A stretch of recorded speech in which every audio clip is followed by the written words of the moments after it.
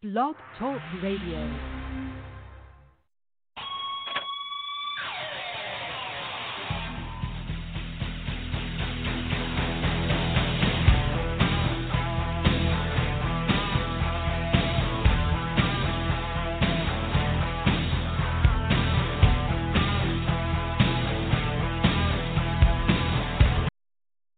Welcome to Gridiron Blitz, 346. Oscar Lopez in the house. We're going to be talking college football, NFL Week 10, preview Week 11. We're also going to dive into the women's games results from Australia. That would be New South Wales, Queensland, as well as the beginning of Gridiron West in WA. We're also going to be talking everything that's happening at the Hub. So if you haven't gone to the Hub, go to the Hub at facebook.com/Gridiron Beauties. Welcome to the podcast powered by monkeyknifefight.com. So you can head out to Monkey Knife Fight, sign up, get bonuses and promotions. New players who sign up get a deposit. You can use code NJF. So players receive a 100% match up to the deposit up to $50. The bonus is a form of a free bet, and you get a minimum deposit of $10 if you want to do that. Place your bets and you win extra dollars. On top of that, you strongly recommend checking out Monkey Knife Fight if you want to get away with from the usual lineup on DSF like FanDuel and DraftKings. So use code NJF. Get started today. Go to monkeyknifefight.com. Support them. They support our podcast. That's what keeps us on the air. So check it out. Head on over to monkeyknifefight.com. All right. So we're going to be diving into college football at this point, trying to figure out what's going on there. So we should have Holly Custis here in a couple minutes. See if find out here. We got a little bit of, let's see what I got. I got a notice here on here. Should be able to call in. Let's see here. Let me get her started here. Should be ready to call in. And there we are. So hopefully she's there. But we'll get started with college football in the meantime. And we should have Mackenzie Brooks here as you come in onto the show at this point. So, so if you can hear me, Holly, yeah, I'm on. So I should be on at this point. There should be no issues with it. So try to call in with that number. Should be pretty easy to do at that point. All right. Should be the same number. I don't think we have any difficulties with the switchboard. We'll find out at this point. Let's see here. Hold on for a second. And we're having some technical problems, so I do apologize right now. Let's see here.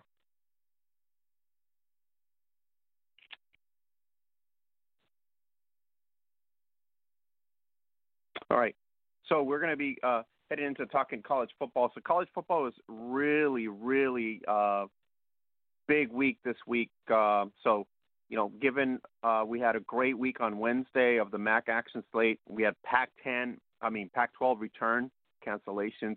Florida, Georgia provided more offense than expected, and then the biggest ACC game in Notre Dame history lived up to the hype. So there's a couple games on there. It was number 4 Notre Dame taking on number 1 Clemson.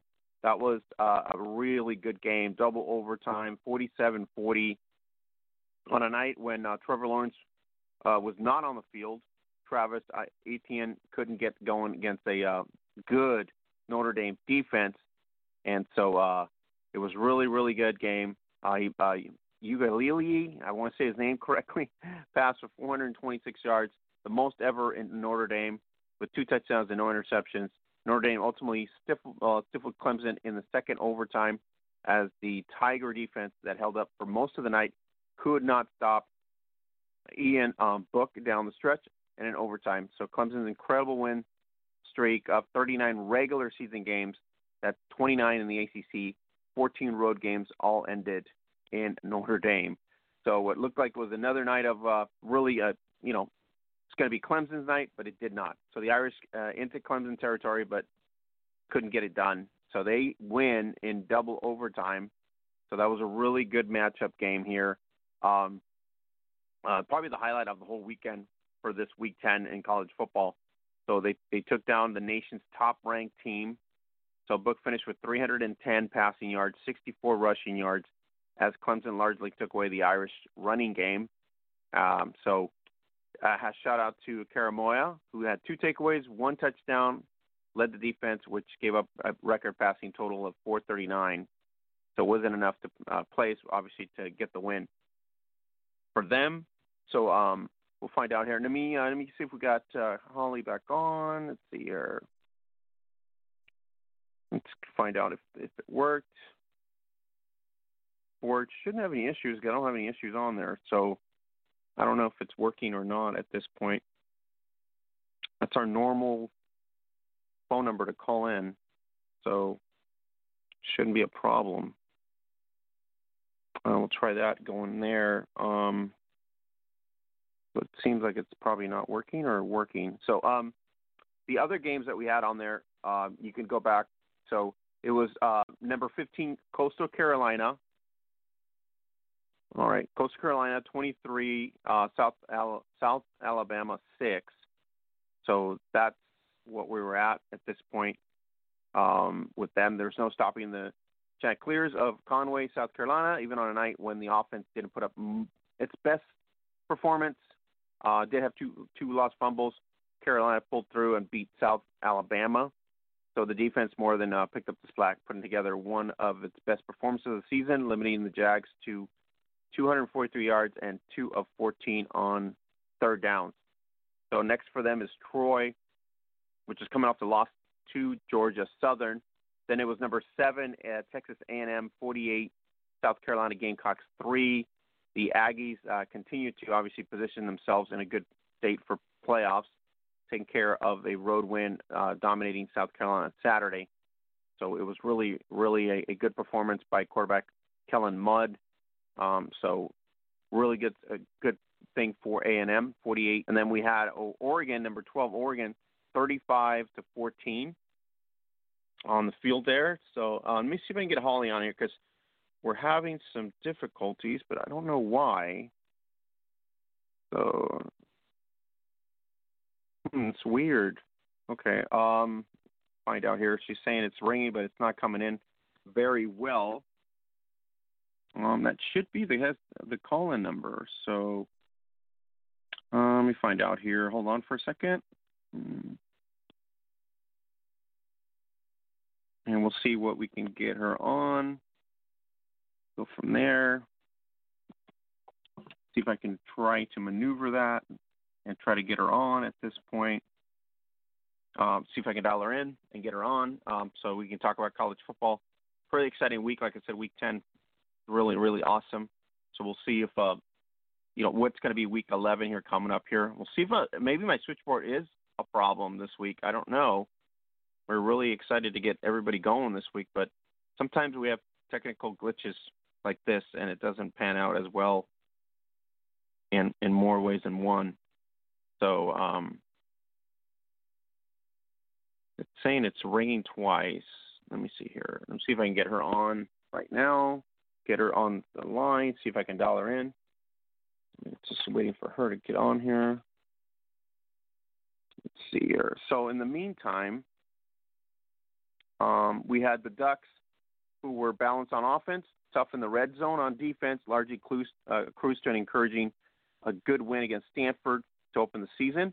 Quarterback Tyler Show completed 17 of 26 passes for 227 and had 85 rushing yards as one of the 4 Ducks to score on the ground. They entered the season as the Pac-12 favorite and remain in that role for at least another week, heading into a game against Washington State, a team that has given the Ducks problems in recent years.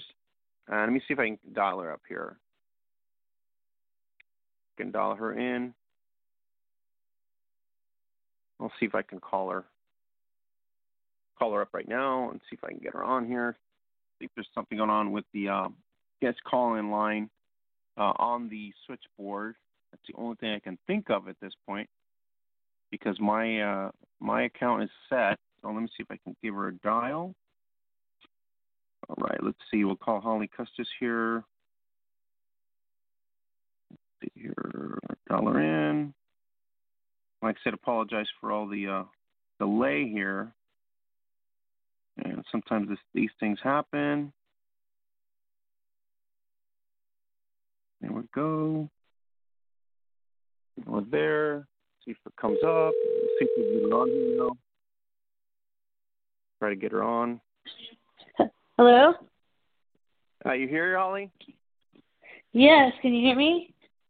I can hear you now. I don't know what's going on with the switchboard, so it might be an issue with the call-in line. It's the only thing I can think of right now. Yeah, that's so okay. We got it. Yeah, I was talking Oregon. The Oregon matchup here against Stanford. That's where I was at. I had sort of, it's a great thing that we have Pac-12 back, as we talked about last week. So this is going to be really good. And then, obviously, Tyler Show really played really well, 17 of 26 for 227. So really showed a good performance by the Ducks. So we'll see how they fare against Washington State. Yeah, I mean, it's tough, from a standpoint of being a Pac-12 fan, because it's kind of surreal considering you're just starting your season and everyone else is, well, not everyone, but a chunk of the teams out there about halfway through the season. So they had some first game issues, and they are in a new system with a new offensive coordinator. But that being said, I was definitely pleased. The play calling scheme of the offense seems a bit more aggressive, which is great. Because if you've been an Oregon fan or you've watched in the last couple of years, that's been one of our big Achilles heels, is our offense is pretty conservative. So it was really refreshing to see the quarterback run the ball and be more aggressive and throw the ball down the field more. And so that's really exciting. And then basically what I took from that first game is that Oregon has a lot of talent everywhere, and a lot of young talent. And so we're going to have probably some, freshman-type mistakes here and there. But as that talent grows together, I think we're going to be really good. I think this year is going to be really interesting. We still have, we have to have everything go perfect and win out and play all our games and have things happen at the top for us to get into the playoffs. But even if that doesn't happen, I think we're going to be really good the next couple of years. I was really pleased with Chuck because he's been sitting behind Herbert for a couple of years and waiting his turn. He was not perfect, but I think he overall got more comfortable as the game went along. He's very athletic, and I think his confidence was growing. So we got to take that into our game this week against Washington State, and every time we play there, weird things happen. So we'll see what happens going forward. But across the board, talent everywhere. We probably have 4 running backs that could start anywhere else in the conference. Our receiving core has gotten a lot better. Our offensive line that lost every single starter from last year actually played really well. There's just so much talent on the defensive side as well. So I think this is going to be one of those teams that as you go throughout the year, they're going to get better and better and better because they're so young. So I was excited and happy. Yeah, I think that's the takeaway, figuring out how they're going to transition to this, the brand new quarterback. We'll see if he can get the monkey off his back and play really well against Washington State. We'll see if that's going to be a factor, or he's going to be a factor in general. Holly, Notre Dame, Clemson, I just talked about it a couple minutes ago. I mean, really good game. No Trevor Lawrence. He was on the sidelines. Travis Etienne, who couldn't get going against a really good Notre Dame defense. So it took 2 overtimes to get this win. But, Clemson's incredible win streak, it's done. So here we are. And I don't know what it'll say about like you said, the playoff matchups here, whether this win is going to give Notre Dame some sort of a lift or something. Yeah, I've been pretty harsh on Notre Dame so far this year. This was a definite show-me game, and they showed up. And, I know a lot of people are like, well, Trevor Lawrence wasn't playing, and yes, that's right. And yes, I do think Trevor Lawrence is better than DJ. But I think DJ is still I think he was the number one recruit at quarterback. He's still really good. He still threw for, I think, 439 yards.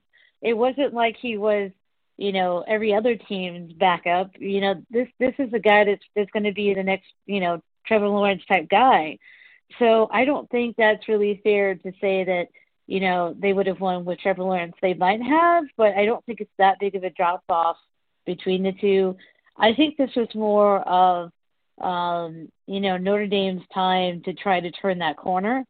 I think that some of the issues Clemson had early on, Clemson's definitely really talented, but what I've seen so far this year, they've kind of they're one of those teams that kind of gets away with mistakes because they're so talented. And then when you play a team that's also talented, those mistakes come back and bite you. And I think Notre Dame, showed that. Now for Notre Dame, this is a big test for them too, because they finally got their big marquee win. Now they're in, the thick of the playoff race. They'll likely have to play Clemson again in the title game if everything goes well. Right. So this is a team that you can't have a letdown now. They play Boston College next week, and then I think North Carolina the week after. So you have a couple of solid teams coming in after. You cannot afford to drop one of those games. And so we'll see the maturity level of Notre Dame if they can handle those two games. If they can, then their path to the ACC title game is pretty clear. And then by that time, Trevor Lawrence will be back, and then that question that everyone had if Clemson would have won with Trevor, that will come up again, and then we'll know the answer to that. But I think it was a great game. It was fun to watch. I did have some concerns about the crowd rushing after the game. It's hard because as a fan and a player, and you get it. Like I understand. Like you're excited. This is your team. They just beat the number one team. I get it. I understand the emotion part of it, but I also think it's a terrible look for the university to let thousands of people. Number one, I think they were originally spaced out in the stands, and then closer to the end of the game, they're all in these couple sections. And when you saw it, it looked like it doesn't exist. Well, you saw it, and I looked in the stands, and I was like, wait, this looks like a normal game, and that's not right. Like that, and then they rush the field, and there's thousands of fans, and then the players are still out there. So think about this. Think about the fact that if somebody on Notre Dame gets sick and they can't go, or one of their games ends up getting canceled down the line because people get sick, you as a fan just threw your team under the bus with this, and you're putting them at risk. You're putting yourselves at risk. And Holly, they believe in God. God has this aura where it's a safety net. I totally understand. Faith is great. That's totally fine. But at the same time, you can use faith and science together and understand I can celebrate in the stands without trying to put anybody else in danger. And I think that, in my opinion, was a big mistake. Yeah, I agree. I think there was no reason for that. I don't think they're winning the national championship. I could see maybe if they win the national championship, okay, well, the heat in the moment, right? But this is just against Clemson. So hopefully nobody gets sick and nobody gets other people sick, and hopefully that's the case. I believe they were social distancing, right? No, they were not. That's just sad. But to your point, yeah, I mean, I don't think anybody thought it through in that sense. Everybody was hyped in the moment, I guess. Yeah, what you get, and I get, a lot of people are, I think there's a lot of students, and you have to, it's really on the university. You have to know that this is a highly, anticipated game. There's a lot of emotion. You have to put more security in place to try to do whatever you can to prevent that from happening. And it didn't seem like they really tried. And it's a problem. Yeah, I that one security guard, not going to cut it after all those fans. I'm just kidding. No. They hired one guy to keep everybody contained. He was like, no! He just ran and quit. He's just like, I'm out of here. No, but it was a good game. So ultimately it was a good game. Obviously, hopefully, like I said, nobody gets sick from the incident that happened, and that would be great because that would mean everybody's immune system is pretty good. So that means nobody really gets, hopefully we have, like you said, Notre Dame going forward to another week after all this. Right. It doesn't affect them in that regard. What do we say of Ohio State against Rutgers?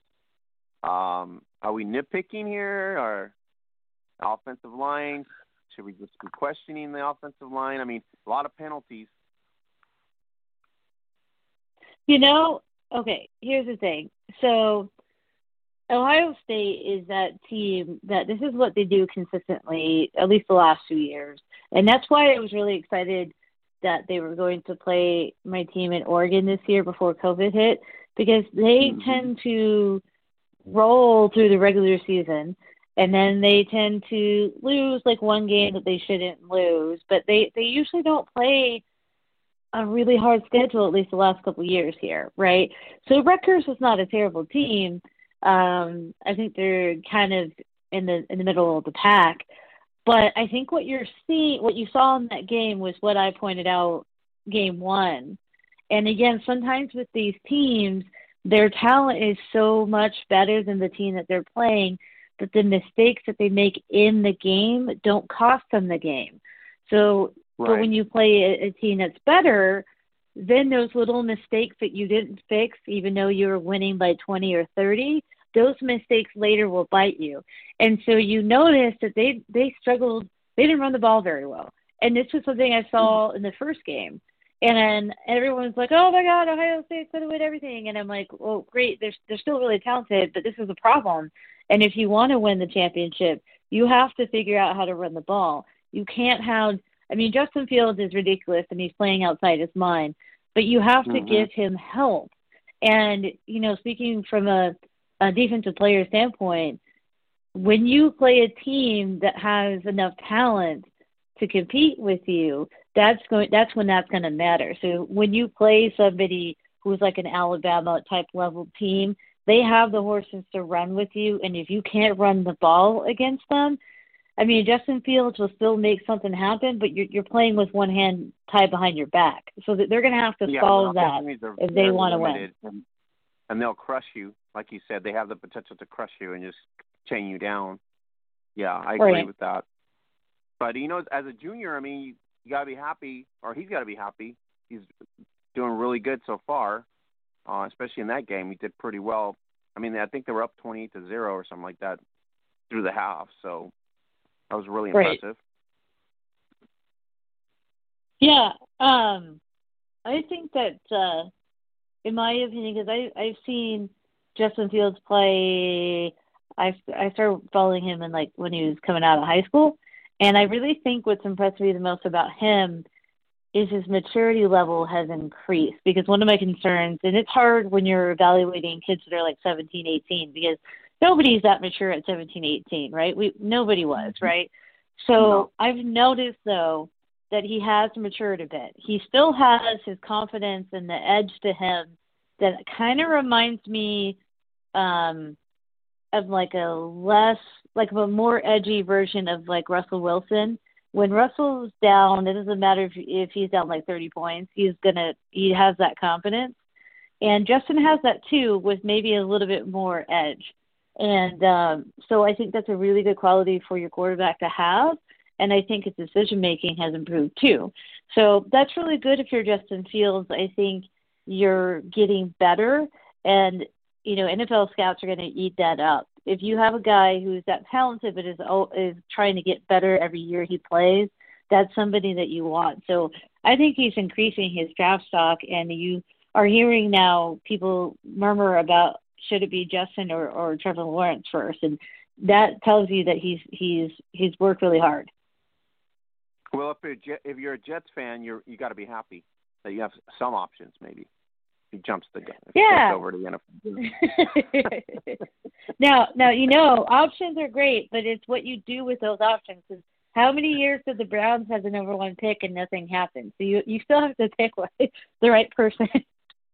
Oh my God, the playbook, is that what you're saying? The playbook has to be adjusted to the skill set. Yeah. Oh my God. What do we say of Iowa? Iowa versus Baylor.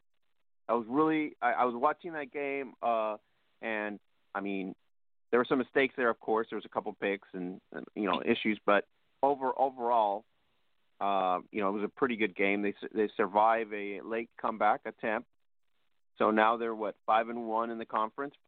And that's like first time ever. So Max should be here in about another half hour. She'll be probably stoked. It's Iowa. It's her state. Oh, you mean are you meaning Iowa State? Iowa State, yeah. Oh, yeah. No, I think now you have everyone coming into this year for the Big 12. They're like Oklahoma and Texas, and then the people that are really coming to the top, even though those two teams are improving, I guess, from the earlier part of the year, is Oklahoma State and Iowa State. And Iowa State, this is a solid win, and they're climbing the ladder a little bit in the conference. But I really think, Breece Hall is a really good running back that's going to be playing on Sundays. Mm-hmm. And so it's really fun to watch him play. But, let's see, for this game, he had 31 carries, 133 yards. 31 carries is a lot. That tells you he's, the workhorse of the offense. And if you can run the ball, that creates a lot of opportunity other places. So, that's a great win for Iowa State. Yeah, I think it was really impressive. And I'm pretty sure Mackenzie's going to talk about it in a little bit here.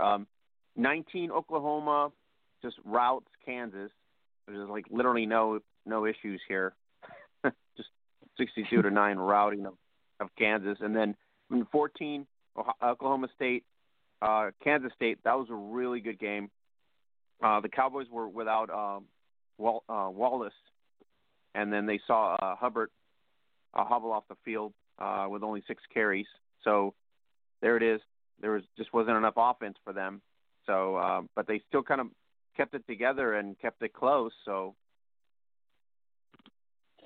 yeah, Oklahoma State. It's interesting because last year, going into this year, everyone was talking about their offense, which is understandable because they had a solid end to their year last year with their offense. But really this year, what's carried them is their defense. And then occasionally the offense produces well. But when the offense is not producing well, namely I think it's been because of injuries, the defense has been what's kept them in games or even won them games. And I think the defense has won them the game this last week. I think their defensive front is really strong. They're a disciplined defense. I do think Kansas State is improving a bit, but I think Oklahoma State, their defense is what's carrying them right now. I agree, yeah. What do we say of Florida? Florida against Georgia was really good. A lot of pressure probably on the coach to try to, get the big win. So he got the job done behind Trask, Kyle Trask. So familiar theme for Florida this season, I guess. But what do we say against, they get a big win here. I mean, they edge basically. I wouldn't say it's a big win, but they do, put up the points when they needed to put up the points, and they get the win. So this is a really key game for the SEC, because right now you have Alabama, and then Texas A&M is slowly and kind of under the radar going up the ladder. But this game is really key, and I think what you saw is, basically the difference between the quarterback play was a big deal, and then the wheels kind of fell off for Georgia after they had some injuries. But, it's interesting. And so Kyle Trask is an interesting quarterback because there are times where he's not very consistent, but he has this ability to pull something out of nothing at the end of games. He's really good at that. And I think early in this game, he was playing like he normally does at the end of games. And then I think the wheels just kind of fell off for Georgia. And, I think Florida has a chance to kind of push Alabama and Texas A&M at the end of the season. So we'll see after the 3 teams there who ends up producing.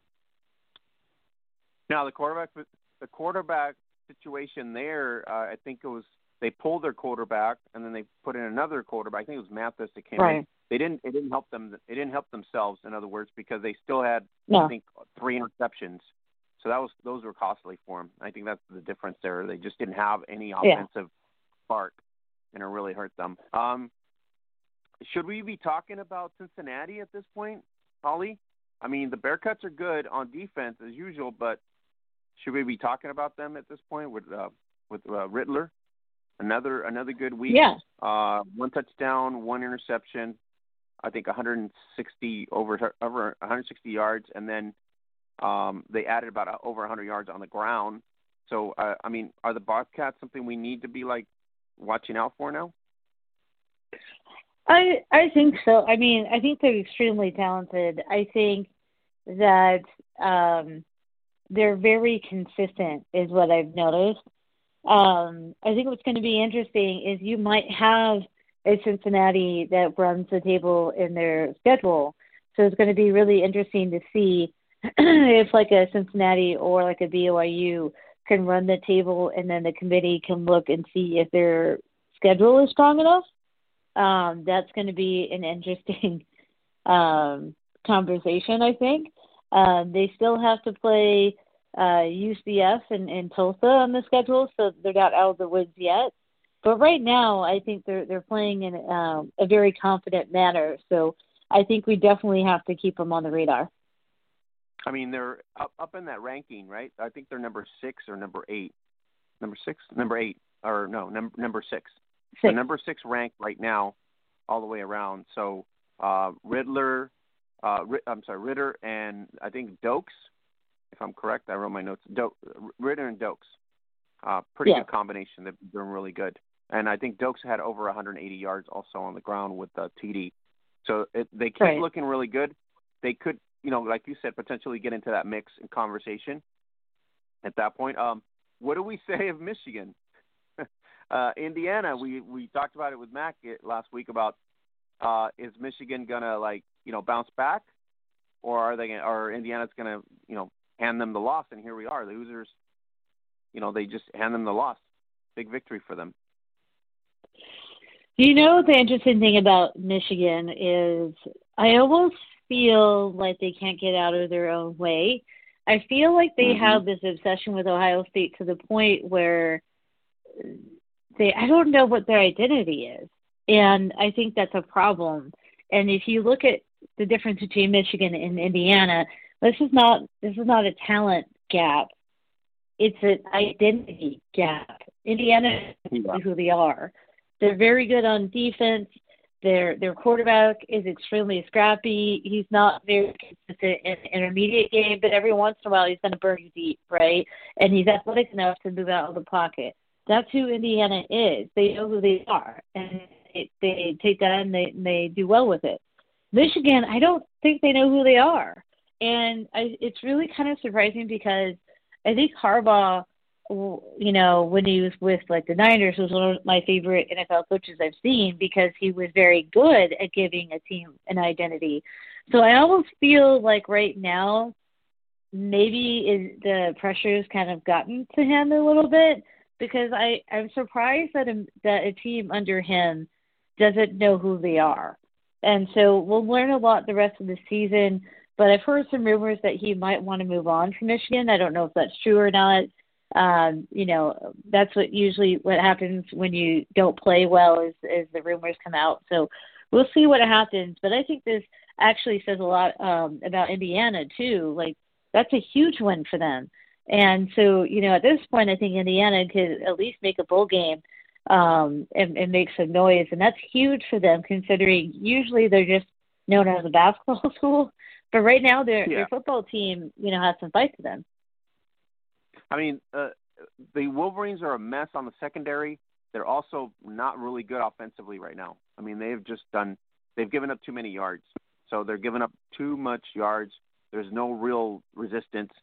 And, Indiana took advantage of that, especially I think it was over 400 yards, if I'm correct on that. It was like over 400 yards that the Michigan defense surrendered. So that's a big issue. So, Harbaugh's got some things to work on to get that, corrected. USC against, I guess, USC Arizona, did that happen at all? I'm trying to write down the schedule, and I thought it was, yeah? It was an early game, right? USC, yeah, USC beat Arizona State 28-27, and I don't really understand because I was watching it, and Arizona State was up a couple scores, and then I turned around to follow up on it, and then USC won. And it's very interesting because I really think Arizona State is a team that I really think is turning the corner, and even though they lost this game, Herm Edwards is really recruiting well there, and I think that they're going to be good in if not this year, in a couple years. But it's a big win for USC, and actually for the conference as well. Because USC always wants to be USC and be relevant, and it's good for the conference when they are relevant. So I think it's a good win for USC, but I don't think they were that consistent. I think they kind of pushed at the end to get the win. So I think USC is going to have to kind of work on some of the details to get more consistent, but still a good win. All right. Should we even get hyped on that Liberty beat Virginia Tech? I mean, should we make it a big deal at this point because they beat Virginia Tech, or is it just one of these surprise games and the Hokies were just? I actually think it is a big deal. I mean, Virginia Tech is not a terrible team, and then Liberty is people are where did they come from? And they have played really solid to this point. And they're a team that I think people are looking at wow, what is happening at this program? But they do, let's see, at the end of their schedule, they play CCU. So that should be, Coastal Carolina. So that should be a good game as well between two teams that are up and coming, and people are like, oh, where did these people come from? So, anytime we can have these smaller programs start to make an impression, I think it's really good for the game. So yeah, it's a great win for them. All right. So I know Louise Bean's hyped on BYU. Are you hyped on BYU? I think that BYU is extremely solid and consistent. I think the thing that might bite them is that their schedule's been pretty easy. But it's not their fault because BYU is a team that when everybody was canceling their season, they were like, oh my God, so they just grabbed anybody and everybody they could schedule games with to fill their schedule. And what's happened is I don't think that their schedule ended up being as strong. And then their game against Army got postponed. That would have been a solid game. I'd say the most solid win they have right now is the last game, Boise State. But that's still hard because Boise State is also very new into their season.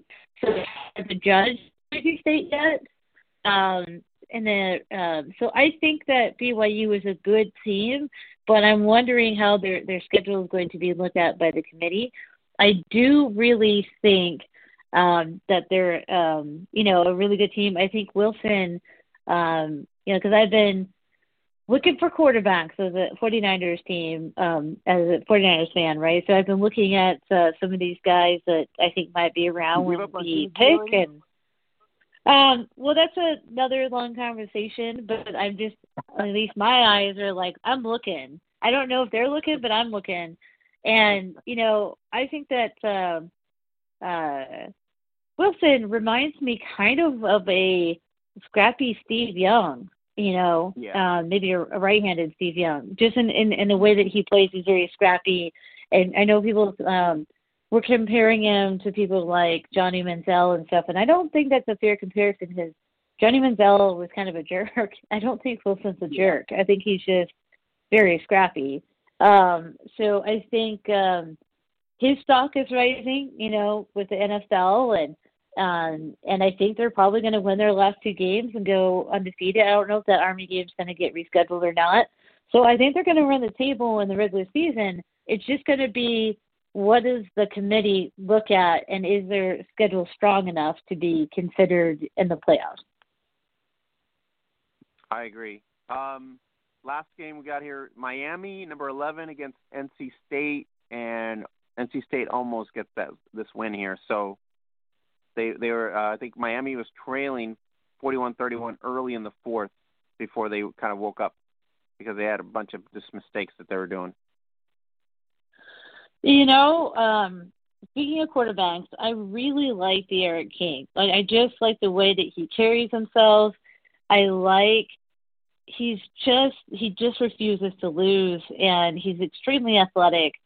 And so I think for Miami, it's one of those games, and every good team will have one or two of these types of games a year where they kind of fall asleep a little bit, and then the good teams will be able to wake up and get it done. And at the end of the day, nobody's going to remember that you fell asleep as long as you won. I think NC State gave them a fight, but I think Miami got a key turnover late, and that kind of sealed it, I think. But it was a strong win for Miami. Any games we got to watch out for this week for Week 11 as we get into it for this weekend? Yeah, let's see. I think that let me pull up the schedule.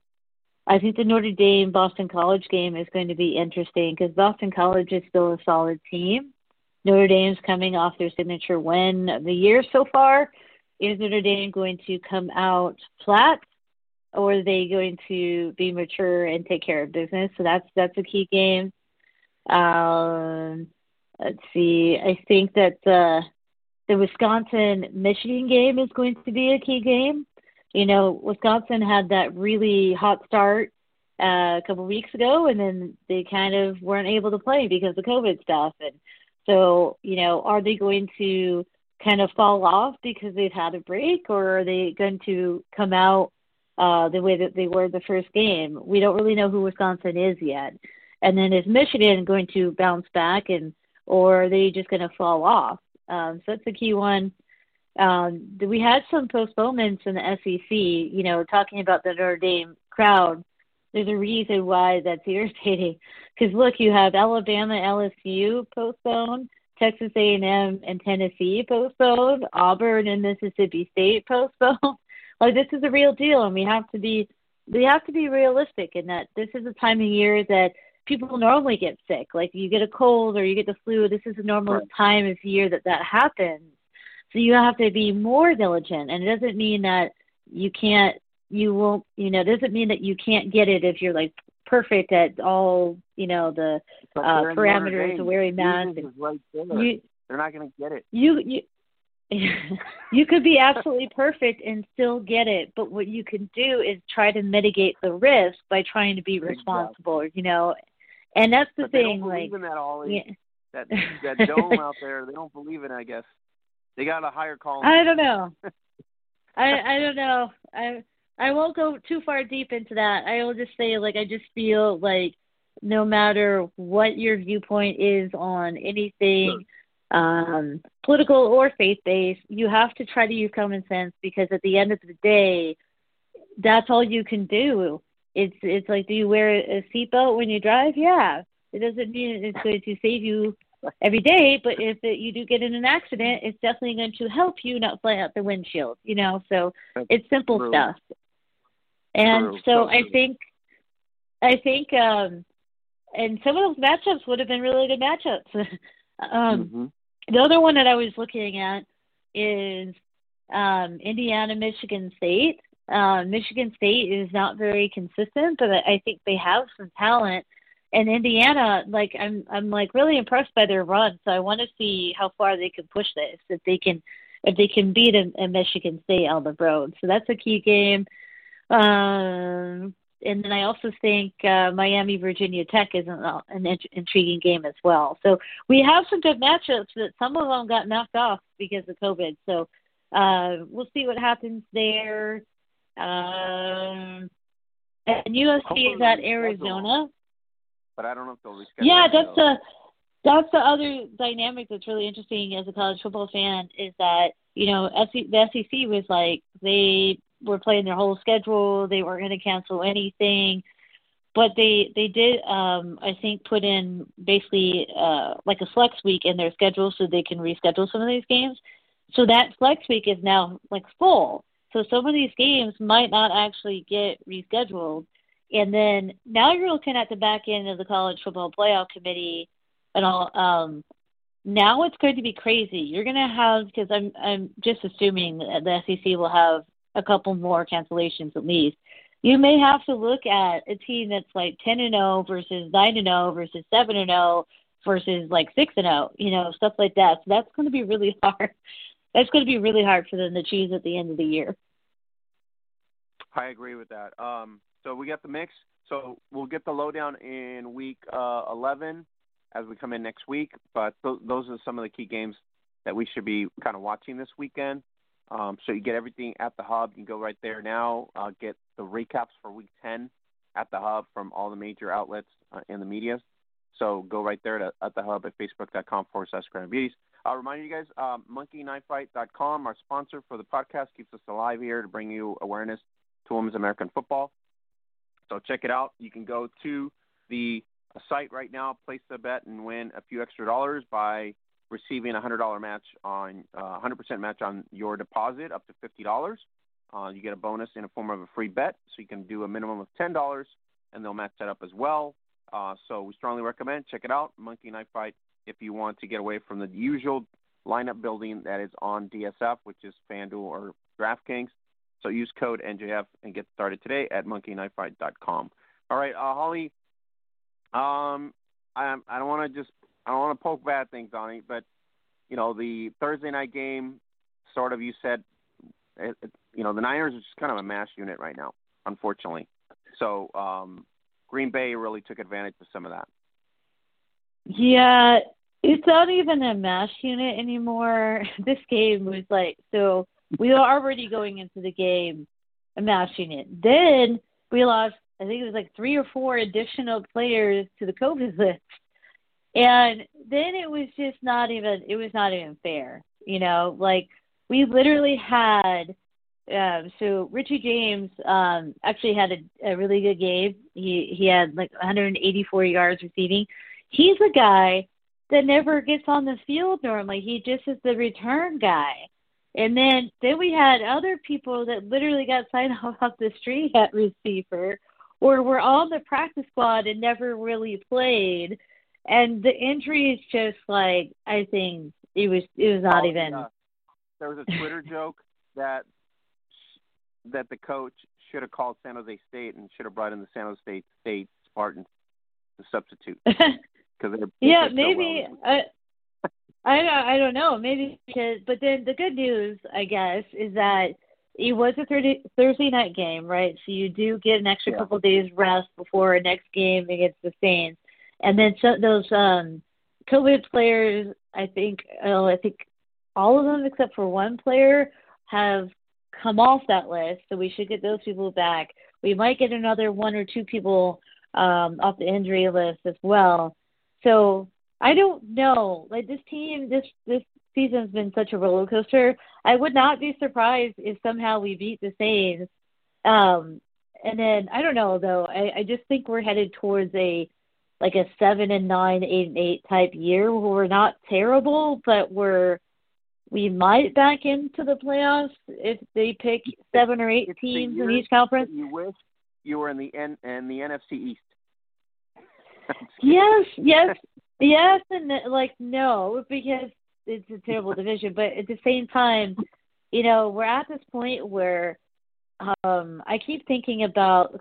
So last year we went to the Super Bowl, but the year before I think we won like 3 games because we had a lot of injuries, different types of injuries, but we had some key injuries. And then what happened is the following draft, we got a lot of draft capital and we used that well. And then we came back and became really good. So I'm hoping maybe that's what's happening. We'll draft higher than we probably should have before. We'll get more draft capital. But we are going to have to make decisions in the off season with some of the players that we have and if we want to continue or we need to move on from them. So I do think this is an opportunity to see what we have in the younger guys and see, like, oh, it does Nick Mullins have what it takes to be a starter, or is he just going to be a backup? Because right now I can't really judge. Your next number called. It's the next man up. It's really where you're Yeah. at now. Taxi Well, squad, next at this man point, up.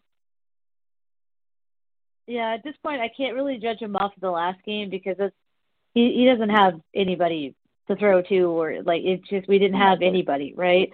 So, but as people start coming back and they will start trickling in, what does he do with that? Is he able to, be more consistent? Because that's my knock against him is he has the skill set to fit this offense, but he's not consistent enough. He's either really, really good or he struggles. So we need more consistency out of him. But, for the Packers, I'm sure, like, when they heard that all these people are on the COVID list, they're like, oh, shoot, okay, they knew from the jump that it was not going to be even fair. And I think they throwing practice bombs like there was no tomorrow. And, I mean, it was, right.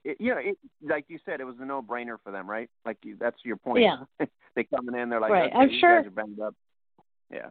I'm sure it felt good to them because we basically destroyed them 2 times last year. So for them, they're probably like, yeah, because in a playoff game we played against them, all of the people that we had offensively that started that game, none of them were in this game. It was literally a completely different team. So for them, they're probably like, yeah, look at us go. But, it's one of those things they don't have a really good defense.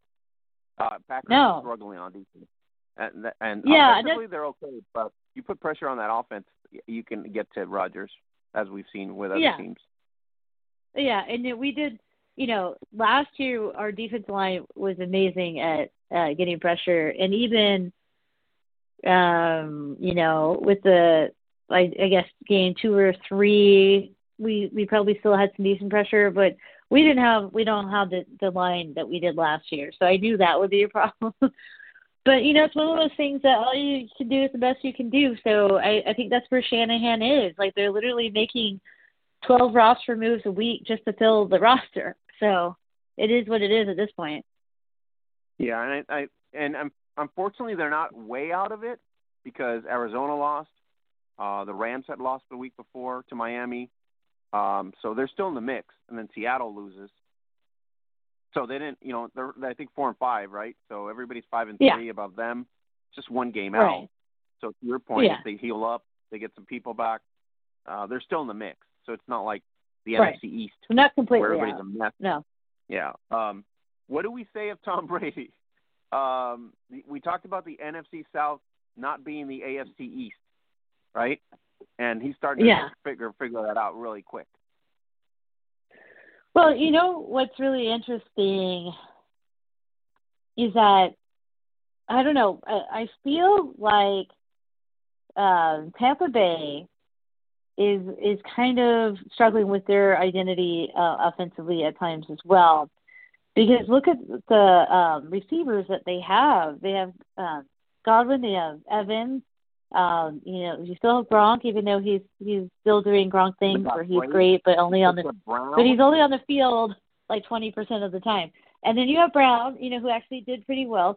But I think what's happening is they went away from the run. I don't know why. Like you need to run the ball, and then everything else opens up deep. But it's almost like they got really excited. They have all these receivers, and that created problems. And then the Saints, started bringing pressure, and then Brady didn't make the best decisions. And then there was one pick that I think really had to do with the communication between Brady and Brown, but that's to be expected when you have somebody that hasn't played in a minute. So, but at the same time, I really think the difference in this game is really that sometimes when you have teams that are really good, sometimes it's a matter of, do they schematically match up well? And this was a good matchup for the Saints. And that what the Bucs do well is they bring a lot of pressure with their defensive line. the way that you defeat that pressure is you either have a quarterback that gets the ball out quickly, you use a lot of screens or a lot of draws to use that pressure and that momentum against that defense. So what does Drew Brees do really well? He gets the ball out very quickly. That's what he does. And so you have the same strength against the Bucks' weakness, and that was definitely apparent, especially early in the game, that the defensive line of Tampa Bay was frustrated because they know most games they can create havoc, and they have been creating havoc. But against Drew Brees, it doesn't matter because they couldn't get there in time. And what does Drew Brees want to do? Dump it off, dump it off, dump it off, dump it off. And that actually works very well against the aggressive defense. So I think that was a bad matchup for Tampa Bay. And then on the other side, I think they gave up on their run too early, and then they got too far behind, and then mistakes were made and the wheels fell off. I think Tampa Bay is still a really good team, but I think you can tell that they're still trying to figure out the identity in their pieces. Where the Saints, even though they've been kind of up and down this year, the Saints know who they are, and that was to their advantage in this game. All right, so you guys can join us on Thursday nights and Monday nights on Twitter at Gridiron Beauty. We're dissecting every Thursday night, Monday night game there. You can join the fun on Twitter at Gridiron Beauty. Holly, the Jets didn't want to win. They had to win, and they didn't want to win. Everybody on Twitter was going just nuts, especially in New York. They were like, what the hell is this? We're beating the Patriots. They were getting all happy, and then all of a sudden at the end it was like, we're going to go to overtime. Oh, my God, no overtime. And then we get a field goal, and New England pulls it off. This was a big win for the Patriots because they've had a rough year, and I think Cam Newton really he hasn't played well the last couple of games, so I think he really wanted to come out and play well. And he played a lot better than he has the previous couple of games. And so I think this was a big deal for the Patriots. I think that the Jets, it's one of those things where when you're a fan of a team that is, 0-9 now. Should we win the game and get Trevor Lawrence, or should we beat the Patriots and not worry about that right now? I think that was like last week. So it's one of those things that, as a fan or like media people, or outsiders, we can debate all day long about what's better for the team. But the players on the field, they want to win, because they're playing for their jobs at the end of the day. They don't want, I don't think any player ever tanks. What I think happens is if you're bad, they might be able to put you in not the best positions. Like if they pull out somebody that's a veteran and they put in like a younger player, they might do some of that to see what they have in the younger player. But I don't think anybody ever wants to tank that's on the field. But as a fan, you can debate all day about, gosh, what's better for my team? And there are moments where you're like, wait, I want to beat the Patriots, but I want Trevor Lawrence. But I guess to the Jets, I don't think one win is going to really, I think one win would still get you Trevor Lawrence at this point. I think that, I don't know, I think this was a bigger deal for the Patriots because they really needed to get their confidence back, So I think the Patriots are also really struggling, and in like a different way from like the Niners where, they're having to kind of rebuild their identity as well. And so I think the Patriots are going to make a lot of off-season moves and kind of regroup a little bit. But in the meantime, this is a big deal for them, and this is a big deal for Cam. Yeah, I think it was more of a big deal for them, as you say, in the Patriots, because if they lose here, this is huge.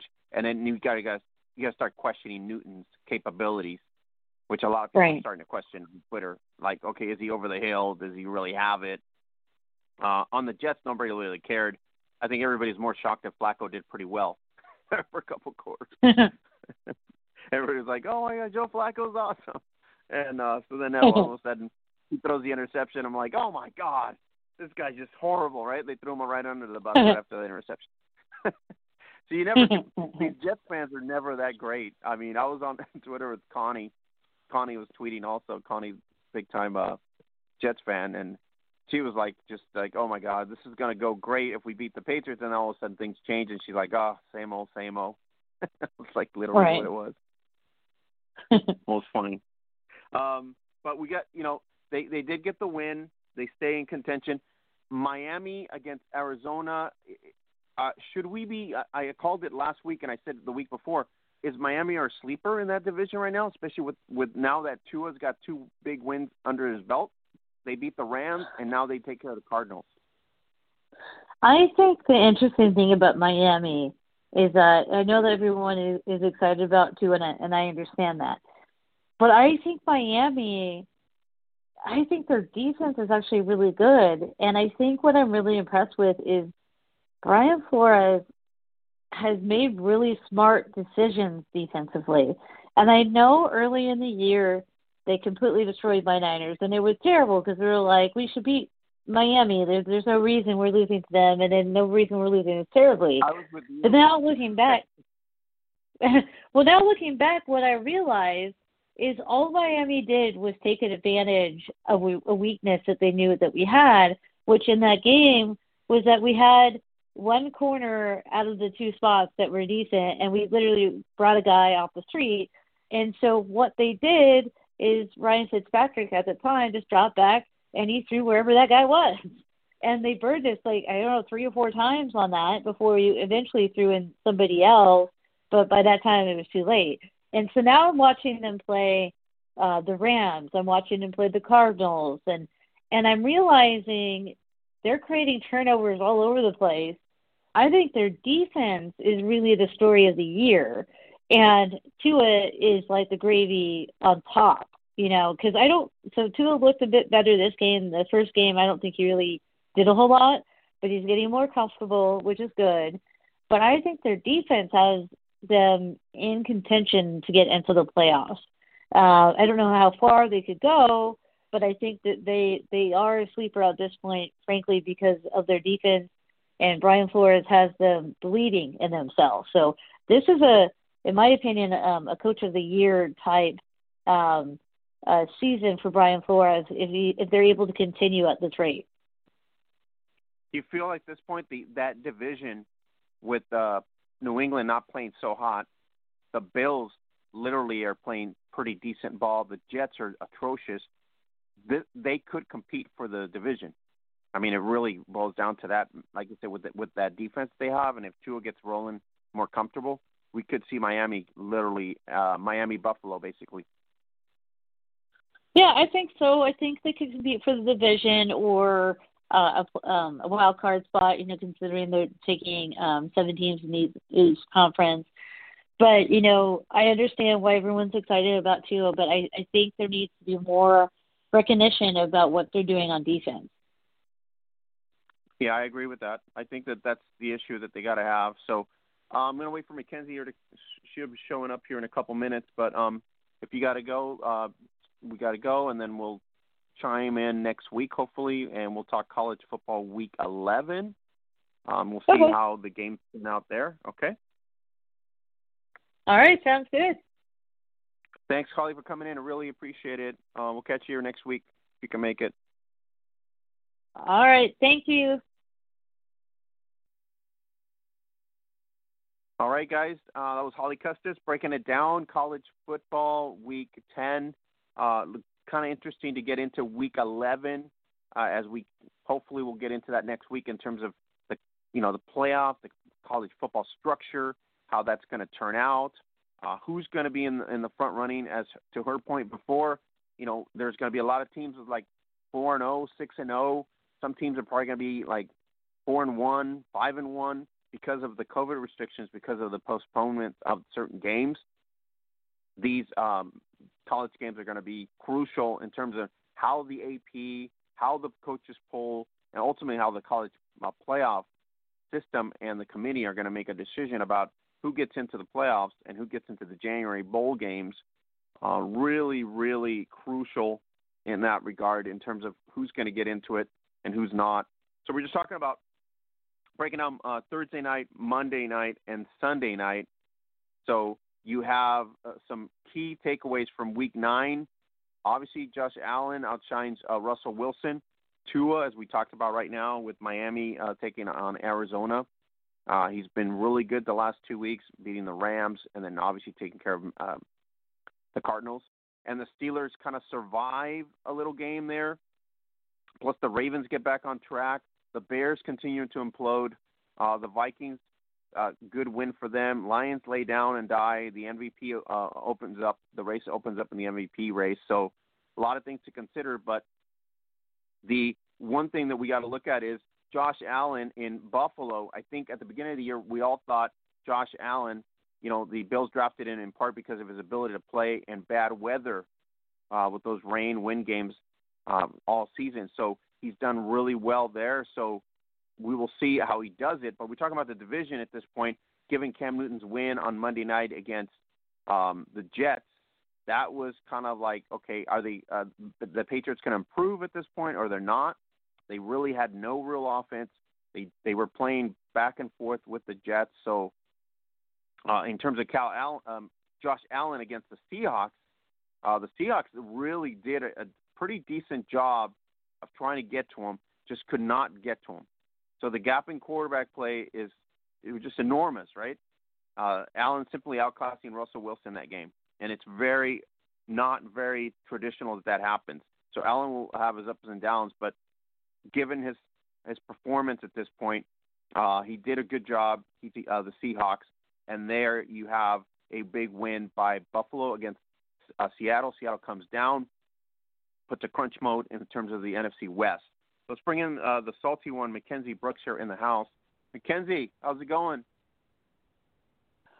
Oh, I'm salty as usual, Oscar. How you doing? Salty. Look at this. I'm just talking Russell Wilson against Josh Allen right now. Are we giving him the MVP, as we mentioned at the beginning of the year, just because he beat Russell Wilson? Or are we going to hold back still another couple weeks? I almost think we have to give it to him now. Like, it's hard to say because, football changes week to week. I mean, it literally does. I mean, hell, we could take the Pittsburgh Steelers, for example, who should not have won that game against Dallas. And if I'm Jerry Jones at this point. Mackenzie, are you serious? Steelers are awesome. Yes. People in Steeltown will tell you that. Look, Dallas had them on their heels the entire damn game. And if Mike McCarthy goes for it on 4th and inches and we get the first down as planned, then we score. That's 7 more points that we're not down.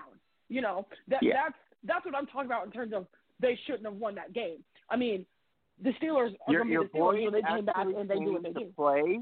Dallas was somewhat impressive. We all thought coming into this game that they were going to get their butts whipped and blown out, right? That was the theory. Coming into this game, everybody thought, Dallas was not going to match up. They were not going to have a prayer, and this was different. And I think now we're questioning whether Pittsburgh's got a soft schedule, right? Because they haven't really been, blowing everybody out. They've been winning traditionally. We're looking at Miami Dolphins of 72, basically. That's what we're looking at for them right now. Close games, they get by. Yeah, essentially. And now they're going to try to make the playoffs. So, to your point, Dallas had that opportunity to really put that one loss on Pittsburgh. You just blow it down the damn drain, 4th and inches, and you don't go for it. I mean, really? I get you want to try to play, safely or whatever to keep your lead, but you also have to make and take chances. I mean, there was another game that Mike McCarthy made the same damn decision, and that's another game that we literally had the lead, and then we don't go for it one time when we needed it early, and now we're 2-6, 2-7.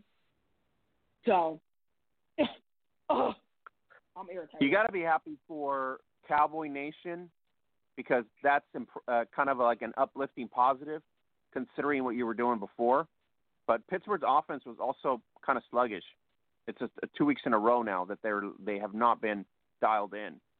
So, there was opportunity, like you said, for the Cowboys to really turn this game around, put a win in it, and put themselves literally ahead in that division.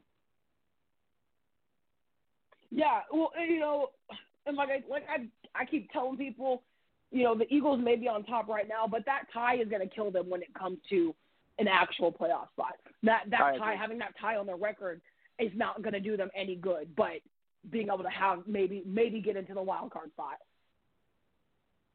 Mac, the positives in Dallas right now, if we look at both games, they could have beaten Pittsburgh, but you got to have positives here. Gilbert rises out after all the quarterback issues you had. This kid, I think, his opportunity is here. If he sticks to it, he's played 2 weeks pretty decent ball. He elevates his game week to week. If he gets it to another level, I don't even think we are talking about Dak Prescott for 12 months in terms of that. I mean, I don't think he's going to take his job, but he might be playing for the real backup, which is the second quarterback. It's funny, and I'm sorry that we kind of derailed off of the Bills topic, but I was just talking to somebody about this a couple of days ago that Garrett Gilbert, he came from the XFL. People for some reason seem to think if you're not, an NFL player or a college player, like your talent doesn't really matter, which is incorrect. Garrett Gilbert is a pretty decent quarterback, even for having played in the XFL. And I think I have to agree with you. At this point, once Dak is able to start moving again and start his rehab after, his gruesome injury and surgery, I think the QB2 position is going to be wide open. And I think it's going to be between Andy Dalton and Garrett Gilbert. Ben DiNucci kind of disappointed me. I was really looking forward to DiNucci time, 2 weeks ago, and he didn't perform, and I was kind of upset about it. I think he's hungry. If you really put yourself in perspective, right? He's XFL, no longer there. The XFL returns in a year and a half ago. He gets his break here in Dallas with a really good marquee franchise, right? It's not like Jacksonville or out in the boonies or anywhere else. So he can literally make something happen for his career, is what I mean. He can really step up his game. And this division is kind of lousy. All the teams right now are kind of mediocre. So if he can get going and perform at a high level with his receivers, with Gallup and Cooper, and start getting some chemistry, you could probably see him elevate to another level, and that's what the Cowboys are going to need in order for them to stand out in this division and maybe push a gap between everybody else.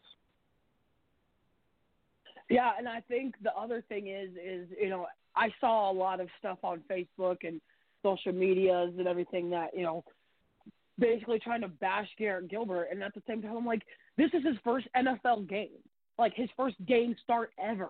He's the fourth string quarterback on what's known to be America's team. And right now, we're definitely not America's team.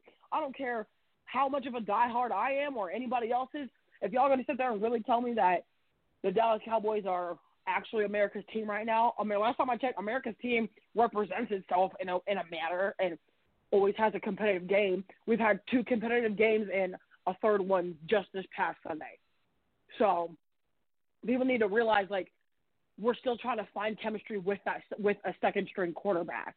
And I just saw today that they named Andy Dalton the starting quarterback for this week, which I think is a stupid idea. Well, I'm going to tell you right now, McCarthy's not Cowboy Nation's favorite guy right now. There are a lot of Cowboy fans. No, not at all. Same sentiment like you. It's like, why would you change it if give the kid the opportunity? What do you got to lose? The division's kind of a mess anyways. You're still in the mix. What's 1 week going to do for you? You know what I mean? What's another week going to make an issue with it? But at this point, I think Pittsburgh was probably more scared than anything for that game in terms of what happened to them. I really think Pittsburgh Nation's probably rethinking about, okay, what are we doing here? Because if you get Dallas to get really close and almost beat you, there's issues there. Some of the impressive games that we had on the weekend, as I talked to Holly right now before that, was obviously Tua really taking care of business. But to her point, I think Miami D is really where we need to really assess, because I think the defense in Miami has really elevated to another level, and given his capabilities, it's just a matter of riding it out. And I think against the Rams and the Cardinals, the Niners in the West, you would think the three teams out west would have been a kind of like a wins. In other words, all those three teams should have gotten wins against Miami, and they all lost. I tend to agree with Holly on some aspects of it. The offense itself was already pretty damn good with Tannehill, or with Fitzpatrick, excuse me. And then you add Tua as the starting quarterback, and I understand why they did it. Like, okay, Fitzpatrick has been out here balling for the past year or two, having been traded teams, ending up on Miami, and then just absolutely balling out this entire so far this entire season and to the end of last season. And then Tua gets drafted, first round draft pick. It has doesn't get a pro day, doesn't really have much of the combine stuff because of the hip surgery and everything.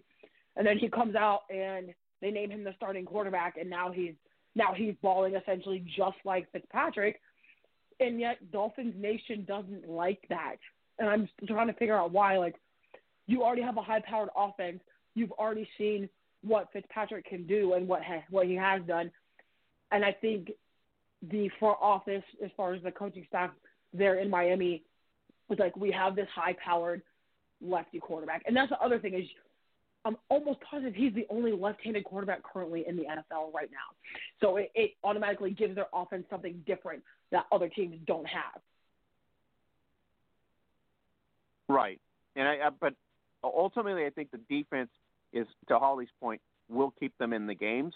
And I think that if you get into a situation where you're in the division, as we mentioned the week before and last week and the week before, where this might be the sleeper team in the AFC East, given how bad the Patriots played against the Jets yesterday.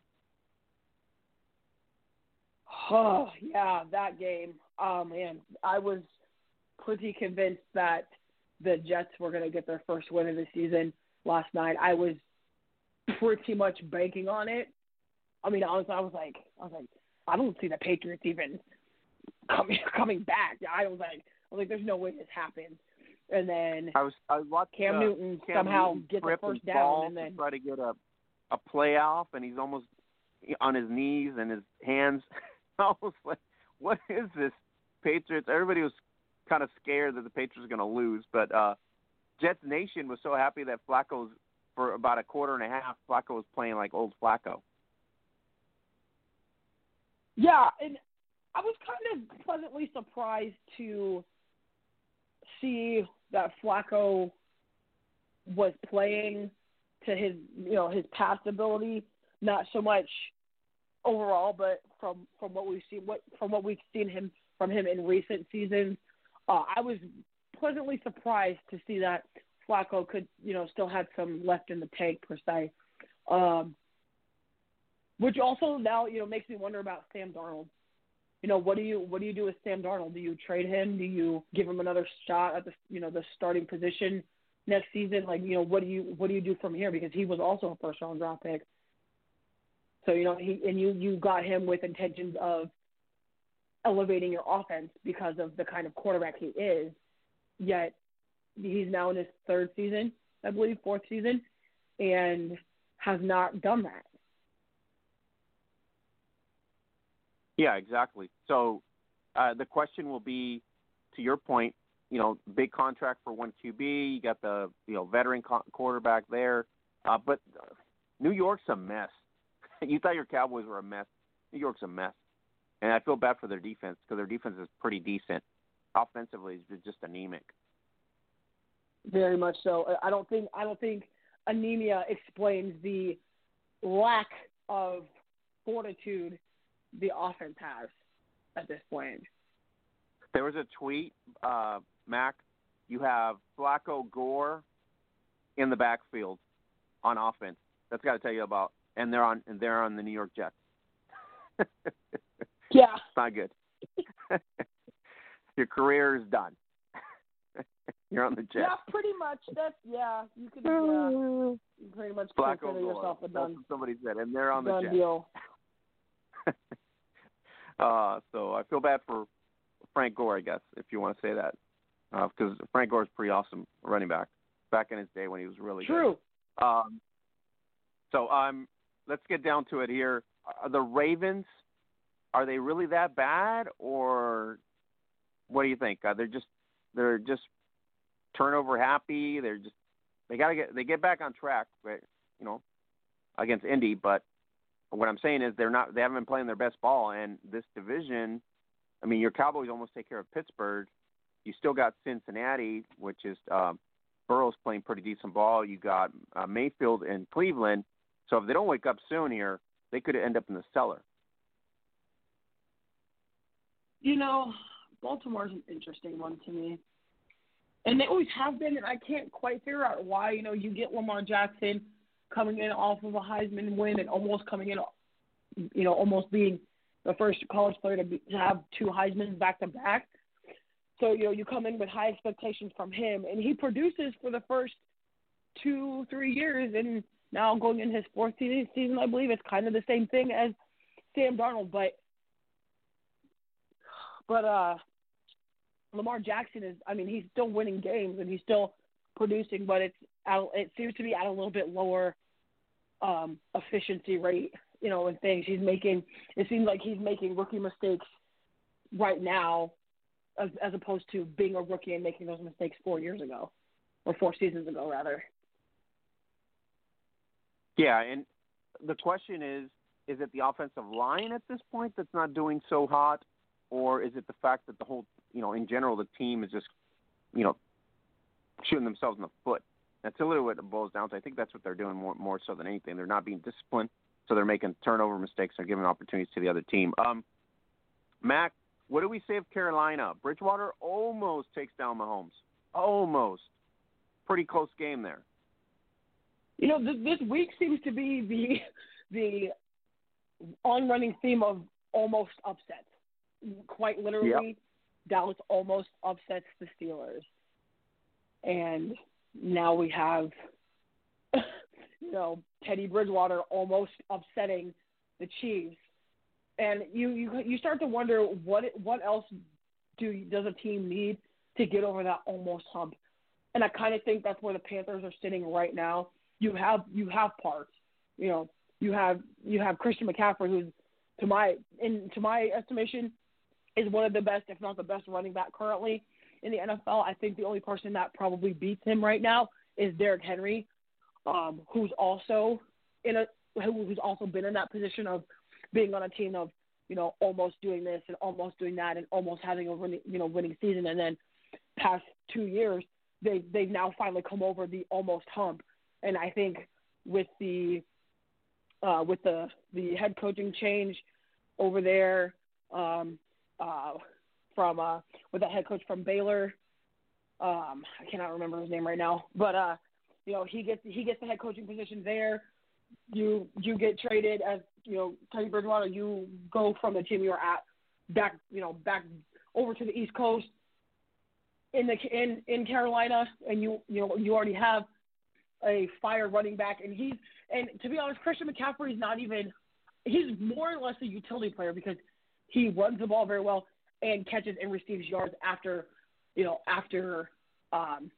reception very well. So he's a dual threat, and he can throw. So if something happens and Teddy Bridgewater goes down, they can literally give the ball to Christian McCaffrey, and he's almost like a Taysom Hill, if you will. A little bit shorter, but the ability level over there that they have in Carolina is a lot like some of the teams that we're seeing that have success right now. So I think it's just a matter of what are the missing parts that Carolina doesn't have to get them past that almost hump. I agree. I think they got to get it together here. Without the running back, they still got to be able to pull things out. Almost getting that win against Kansas City. What does it say about Kansas City? Are they just they're not taking these games so seriously at this point, or is everybody just kind of figuring them out now? I think it could be a little bit of both. I also think it could be a little bit of Super Bowl hangover. You know, Mm-hmm. you go 16-0, or 18-0 rather, and you know you win the entire thing handily, blowing past everybody in their division, blowing past playoffs, you know, divisional rounds, and then off to the Super Bowl, and then essentially winning the Super Bowl. It's what people call the Super Bowl slump. I think the Chiefs are experiencing that a little bit. They still have a winning record. They're still at the top of their division, but they're just not producing like they were last year. You know, almost every win they had last year was very electric and very fast-paced. It was hard for a team to keep up with them. And now this year, I believe they have 2 losses now, 1, and it was to a team that they probably shouldn't have lost to, in all honesty. And I think, like I said, I think it's just due to, you know, being in the Super Bowl, you know, being the world champions of the NFL. I mean, it happens. It happens to the best of them. Are you going to be surprised if the Giants go back-to-back wins this week and really stand out? They beat Washington last week by 3. They get Philly this week. We talked about Jones kind of elevating their game. Ingram played pretty well. Offensively, they did play decent ball. I mean, it wasn't that great of a thing, but they're 2 back-to-back wins here. That puts them in that mix, maybe even in front runners in that bad division. As much as I would like to believe that the Giants would win another game, you know, back-to-back, something is telling me that's just not going to happen. And I can't say that it'll be because of play. I think it'll just be because when the Eagles are backed up into a corner, whether it's trying to keep the lead, you know, in the division, trying to keep the lead, period. I think that's when Carson Wentz seems to shine more, between him and Zach Ertz. When that team gets backed into a corner, it's pretty much all cylinders. If one of them's hot, then the rest of the team is hot. If one of them's not, you know, they feed off a lot. The team feeds off both of those guys a lot in terms of, you know, game production. But Danny Dimes, on the other hand, man, I hate the Giants, but Danny Dimes he's a dude. You know, he's a young dude too. You know, and he's got all the tools himself as a quarterback alone to, you know, move his team into the talks of being the lead in our horrible division. For some reason, I think that veteran experience from Ertz and Carson Wentz is going to edge them just a little bit. And it's not going to be a close margin. It's more than likely going to be those 3 points that the Giants beat Washington by. Yeah, I mean, all the teams in this division are, in that sense, you know, they're playing that type of ball where they're not going to score a lot of points. They're all going to be pretty much, like you said, you know, they're going to edge themselves out by a field goal or a touchdown at this point. That's how close they are in terms of matchups. What do we say of Chicago? They're entering this week. It's going to get really rough quarterback situation. The offensive line has got issues now, from what I read everywhere. And so Nick Foles was supposed to be the answer. Trubisky off, but this 5-1 cushion could be literally erased by a 3-game losing streak here. They lose 24-17 to Tennessee, which wasn't a big gap, but they still lose. And now suddenly they get, you know, the Vikings, who are just starting to get better here, and then Green Bay just bashed San Francisco. So it's going to be a division. Next 2 weeks is division games. So they got to either wake up or they're going to get to 5-3 or 5-4 at this point. Oh, Chicago.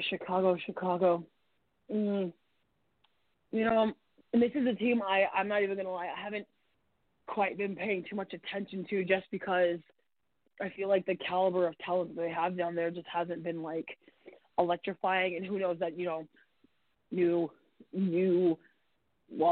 some new coaching staff, new players, new starting quarterback with Nick Foles. You know, you kind of just, at this point, I kind of think if you're a Bears fan in general, I think you just hope for positive efficiency as far as, you know, everything across the board, defensive, offensively. special teams, essentially getting those reps to gel together in a game completely, like all together to win the game and decently. And I think that's a problem in Chicago. I mean, it's a problem across the board in the NFL. I don't care how good you are. Nobody can seem to put together a perfect game, including the 8-0 Steelers. So I think at this point, if you're Chicago, you just hope that the reps that you guys have been taking all season start to come together towards the end of the season if you still want to be, be in talks of a playoff spot or a wild card spot. And I think that's what it's going to come down to is, who Nick Foles is going to look to get the ball, check downs, reads, all of that. And the same thing on defense is, what is Khalil Mack going to do? Or how is he going to do it? Him and Danny Trevathan, what's going to happen? What's going to motivate them to essentially get over this hump? It's just like Carolina. They're at this almost point, and they're almost over whatever hump it is, but we're still sitting here at that almost point. So they're imploding, is what my point was. They're imploding, and they got two division opponents coming up, so they could really. At this point, that 5-1 start is going to go away really quickly. So I'm assuming all Bear fans are just griping right now, but given the fact that you were supposed to have Nick Foles, the savior, and it's not working out for whatever reason. Offensively, I think the offensive line is really the issue there as well. So they got issues there. Are we looking forward to Josh Allen versus Kyle Murray this week? Yeah, I think you kind of have to be excited, whether you're a Kyler Murray fan or whether you're a Josh Allen fan or whether you're just a fan of football in general, because the both of them playing against each other and knowing, what backgrounds they came from as far as schooling and quarterback system. I think you have to consider this more or less a shootout. It's going to be fireworks. I mean, I don't really have much to say on this game because, like I said, it's going to be fireworks either way. Whether Kyler has a super great game and just slices and dices his defense, or whether Josh Allen decides that, he's just going to pick apart the secondary of Arizona. It just, you can't really pick at this point unless you're, a specific fan of either one of their teams. Must win for Arizona or must win for Buffalo? I'm going to go must win for Buffalo because Kyler Murray has been able to prove what he can do with very little, and now that he has, now that he has the arsenal that he has down there in Arizona, I don't think he's going to have a problem keeping on track. I think it's going to be Josh Allen and the consistency of, getting to his receivers, getting the first downs, conversions, things of that nature. So, but like we say every week, football changes every week, literally. I think Buffalo, I would say, needs to win this one to really put themselves right there and say we are the best in the division, because everybody else below them is besides Miami coming up and coming. Everybody else below them, the Jets are kind of not great at all, and then New England just showed that they're not that great either offensively at this point. They're having problems. So Buffalo could really go to 8-2 at this point and really put themselves as front runners, even in the AFC playoff picture, right next to Kansas City, right next to Steelers in that sense. Arizona, if they lose, they go 5-4. The whole NFC West is going to shift because the Rams take on Seattle. That's a must-win for both teams. Seattle coming off that loss, and then the Rams coming off the previous weekend's loss after the bye. So I think it's a must-win for my team, more so than Seattle. Seattle's 6-2; they can afford to go to 6-3. We cannot afford to drop to 5-4 because then it's more of a cellar mentality for us. Going towards the cellar. Mac, interested, excited. Herbert, Tua. We got Allen, Murray, and we're gonna get Herbert, Tua. Everybody's saying probably the best quarterback for a 1-6 start. The kid's played really good ball since he started, and unfortunately he's been at the end with L's, but he's been competitive every game.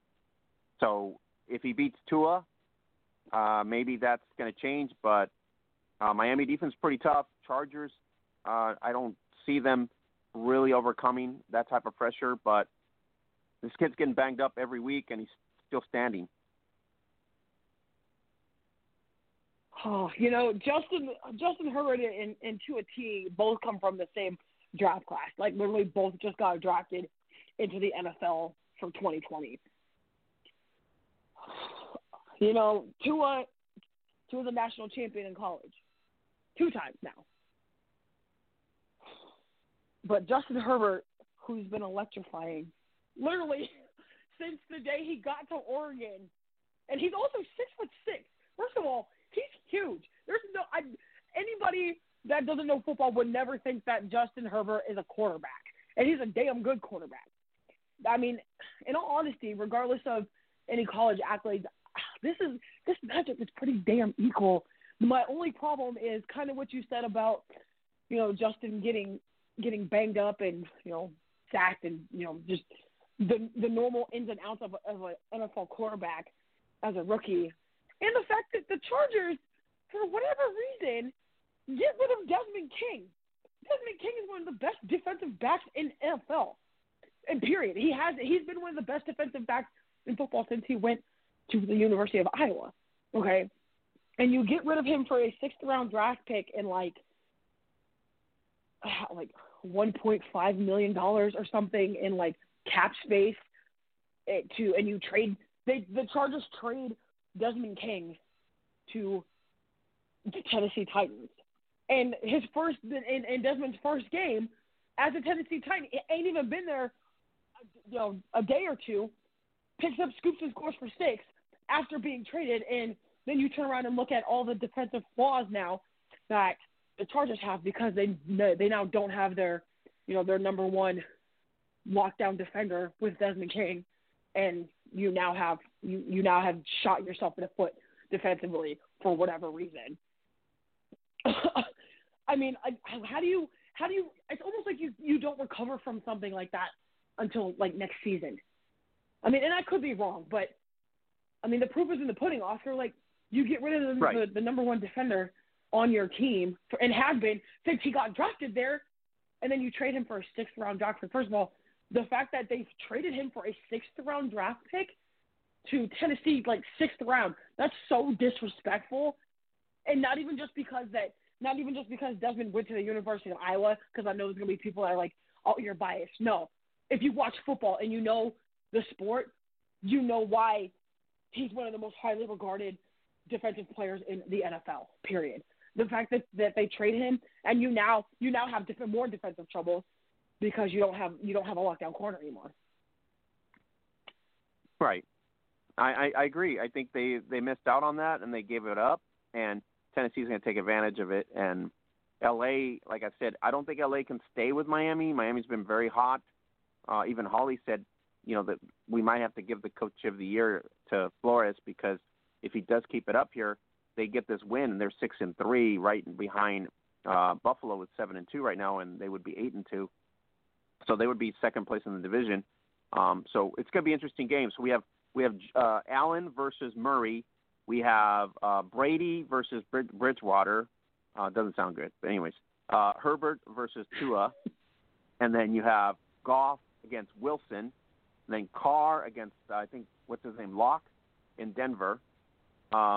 We have Burrow taking on Roethlisberger. It's a really big weekend here. Foles against Cousins, I guess. That's the other matchup that we have this weekend. So let's go Thursday night. Who takes the win Thursday night, Mac? Henry and company taking on the Indianapolis Colts, led by Phillip Rivers. And I knew you were going to ask me this. Phillip Rivers seems to be a different quarterback now that he's with the Indianapolis Colts. And it's a good thing. Like, it's a positive change for him. He's been an Iron Man quarterback. And to be honest, he's been one of the best quarterbacks to never make a playoff game. With that being said, you're taking Tannehill and company? Or something else. Yeah, I have to.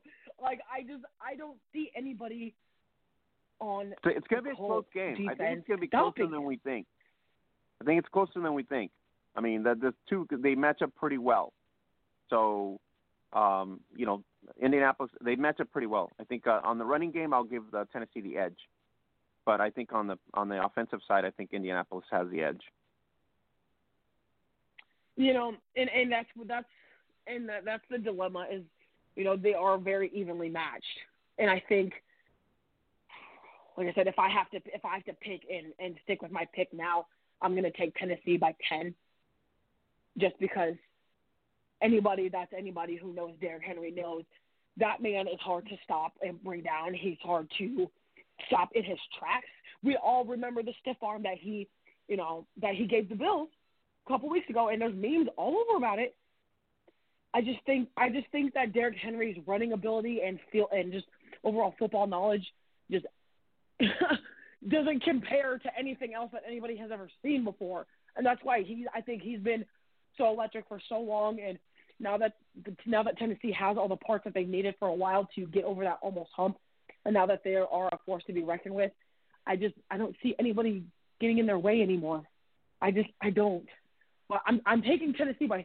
In fact, actually, I'm gonna take Tennessee by 3 because that's that's how close I think it's gonna be. I'm gonna take the Titans as well. I think they have it, and they're gonna edge them. It'll be close, but I think Tennessee will probably win on it. We have Lamar Jackson taking on Cam Newton Sunday night. One team is still in the mix. The other team is going south quickly. And Bill Belichick I don't think he thought he would be in this place at the beginning of the season.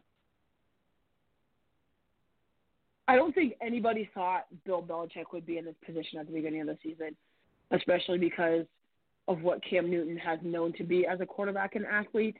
And I think people thought that his athleticism and player ability within Cam Newton would have meshed very well with Bill Belichick and the way he runs his offense. And that just hasn't quite been a thing this season. And people have been wondering why, whether or not you're a Cam Newton fan off the field or on the field, or whether or not you're a Bill Belichick fan on or off the field. There's definitely some chemistry mishap there. And I think whatever it is a good portion of the reason why they haven't been producing like we all know the Patriots to do. Do we take Baltimore for the win?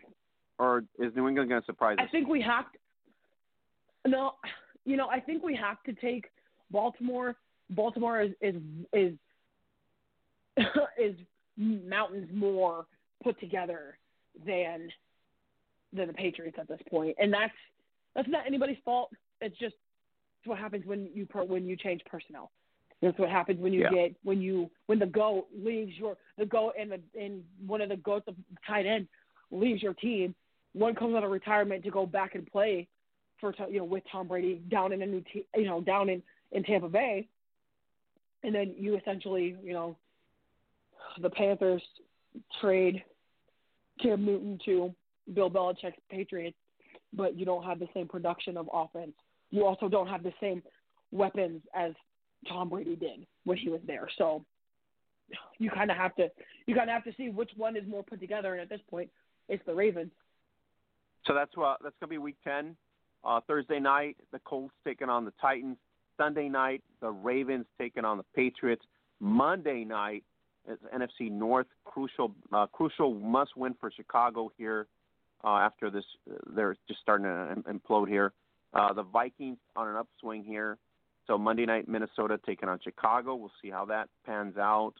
So crucial games coming up here, including some of the big marquee matchups. Like I said, Goff against Wilson. You got Allen versus Murray, Herbert versus Tua. What do you have also? Brady versus Bridgewater, Burrow versus Roethlisberger. So a lot of action still happening there. If you haven't tuned in to us or you haven't subscribed to us, I don't know where you're at, but you can always subscribe to us on Apple Podcasts, iHeart. You can also go to Spotify. Thanks for bumping us up on Spotify. I really appreciate it. Always right here at the flagship station of Blog Talk Radio. You can also link us up on globalwomensportsradio.com, Player FM, Google Cast, and TuneIn. If you can't tune in when we're on, We are on replays everywhere, so you can listen to the Salty One, Famer Holly Custis, as well as the ex-League Insider Nate Ward and myself, always on your dime and your time, and that'll be on iHeart, Apple, or Spotify. So you can always listen and tune in on the podcast. If you haven't figured it out, monkeyknifefight.com is our sponsor. Check it out. You can go to monkeyknifefight.com today, get a 100% match up to $50 to place a bet there. You got NFL stuff that's happening there. NFL players own monkeyknifefight.com now as partners, and so you can use our code NJF, and you get a 100% match on a $50 deposit or up to a $10 minimum deposit. So check it out, monkeyknifefight.com. Use code NJF. All right, Mac, we have some sad news to report. Unfortunately, if you were at the Hub, you pretty much got the news ahead of time before this broadcast. Unfortunately, talented coach Jim Thorpe passed away this week. Legendary WFA Chicago Force coach, one of the probably integral parts in the Chicago Force, a force to be reckoned with in the WFA year in, year out in the playoff mode.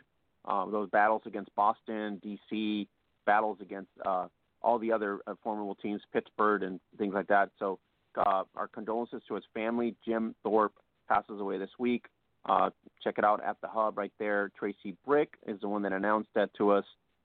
So legendary coach Jim Thorpe of the legendary team, the Chicago Force of the WFA, passes away. Yeah, my thoughts and condolences go out to every former player of his, every former associate, friends and family of the Thorpes. That when I saw that, I was heartbroken, and I didn't even get a chance to play with anybody on that team. But being an 11-year veteran and knowing the kind of team that the Chicago Force was, and what kind of impact he had, I was just like, oh man, like I couldn't even fathom it. I still can't. It doesn't seem real. But I just want to put myself out there. If there's anybody out there, who is grieving, feel free to hit me up. Feel free to contact me. I'm always here to talk, because death of a beloved one, whether direct relation, coach, parent, friend, of family, is hard. So I encourage anybody to reach out to me if they're just having problems processing it. So Chicago Force, one of the staple franchises in Women's Football Alliance since the beginning of the Women's Football Alliance, kick-ass organization right next to the Boston Renegades and the DC Divas. So in terms of history and everything else, so Jim Thorpe, contributor to that legacy of the Chicago Force.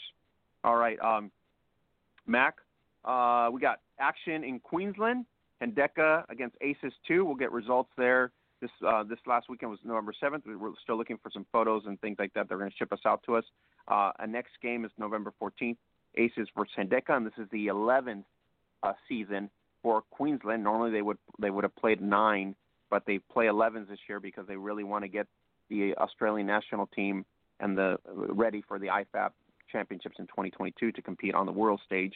So check it out there at the Hub. The other actions happening in Gridiron, New South Wales. Week 5, it was Sydney Lions lose 12-0 to the Central Coast Sharks. Ali Kamali, our New York football athlete, shout out to her out there. UTS drops 42-6 to the UNSW Raiders. Shout out to Shiloh Phillips and Renee Hahn, our New York football athletes over in New South Wales as well. Coming up week 6, we have Sydney Lions trying to redeem themselves against the champions, the North Sydney Rebels. Then you got UTS taking on CC Sharks. Sharks looking for a really good another back-to-back win here, going to 2 weeks in a row. We have 12 weeks in the season in New South Wales, so we'll be going deep late November, December, and January. So, Mac, we got until like January 23rd, and it's going to be a battle between now and then. And the Raiders currently own this good matchup in about 6 weeks in. Oh, I always love this time of year. It seems to me there's so much football across the seas, with women than there is in the States here, but that's because the States don't start till as far as spring. They don't start till spring. The international leagues always interest me though, because it's either one week it's super close with scores, and then the next week it's a bunch of blowouts. It just goes to show you that they play competitive and quality football over there, and I think that's the thing with the Queensland and international leagues is people are so used to seeing and hearing what we're doing over here in the States that they're doing the exact same thing and sometimes even better across the country.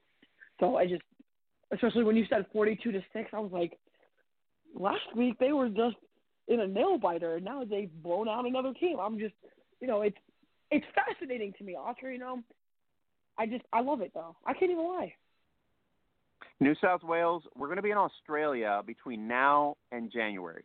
Nowhere else in the globe is women's tackle football right now currently. Europe's done. We don't have, obviously because of COVID, we don't have the States. And we did have some IWFA action, obviously, in the States. But we're going to be in Australia all the way through January. And then WA, we can't forget, Western Australia action started last week. Week 1, Rottingham Vipers, 44-0 over the West Coast Wolverines. It was Perth Broncos, 34-18 over Curtin Saints. Week 2 action at the Hub. You can check it out right now. Really appreciate everybody networking with us there. It was Perth 26-22, a real heart battle set there against Curtin Saints. Perth Broncos against Curtin Saints. Vipers blowout Swan City Titans. So 2 weeks in a row here, Rottingham just killing it, Mac, 52-44. Looks to me like they're going to be on track here. They get a bye week this week, and week 3 coming up here, Broncos will take on Perth Blitz, the battle for Perth, the city of Perth. Broncos, Perth, Blitz, and we West Coast Wolverines taking on Curtin Saints. So really good, exciting action coming up here in West Australia.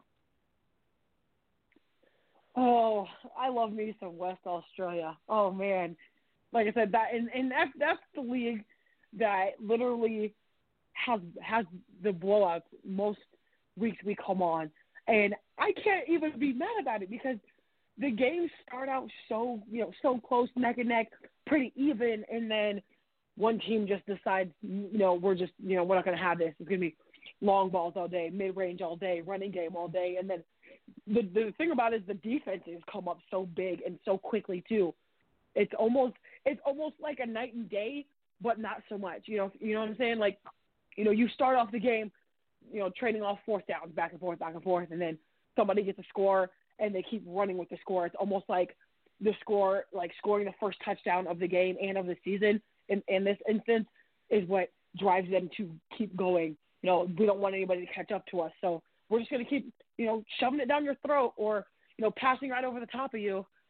And I think if people are really watching, watching the Hub and watching the game as, we do and come on every week, people realize like there's literally real football being played. So to me, and even being an athlete, an athlete and a player myself, I still get amazed at some of the stuff that happens across the seas with the game. And I'm like, this is just, this is wild. And the fact that this is now the third year that we've been in Australia for football to start, the new calendar year of women's football. So it's always good to see how they've grown into now, because when we started this, they only had a couple games going into December, and then the year after it was a couple more games into the end of December. Now it's going towards the end of January with this Western Australia League. So you're just like, the game's elevated, their game's elevated, the teams are pushing better. So it's just I love it. I really do. And so we're going to be there till January. So everything that happens in Aussie land, we got it covered at the Hub. Facebook.com/Gridiron Beauties. Check out some of the features that we have at the Hub. Spring League features with Katerina Bianchardi. And we also have a nice feature on the LFL Dynasties coming up here, the 3 teams, Temptation, Bliss, and Seattle Miss. So look out for that.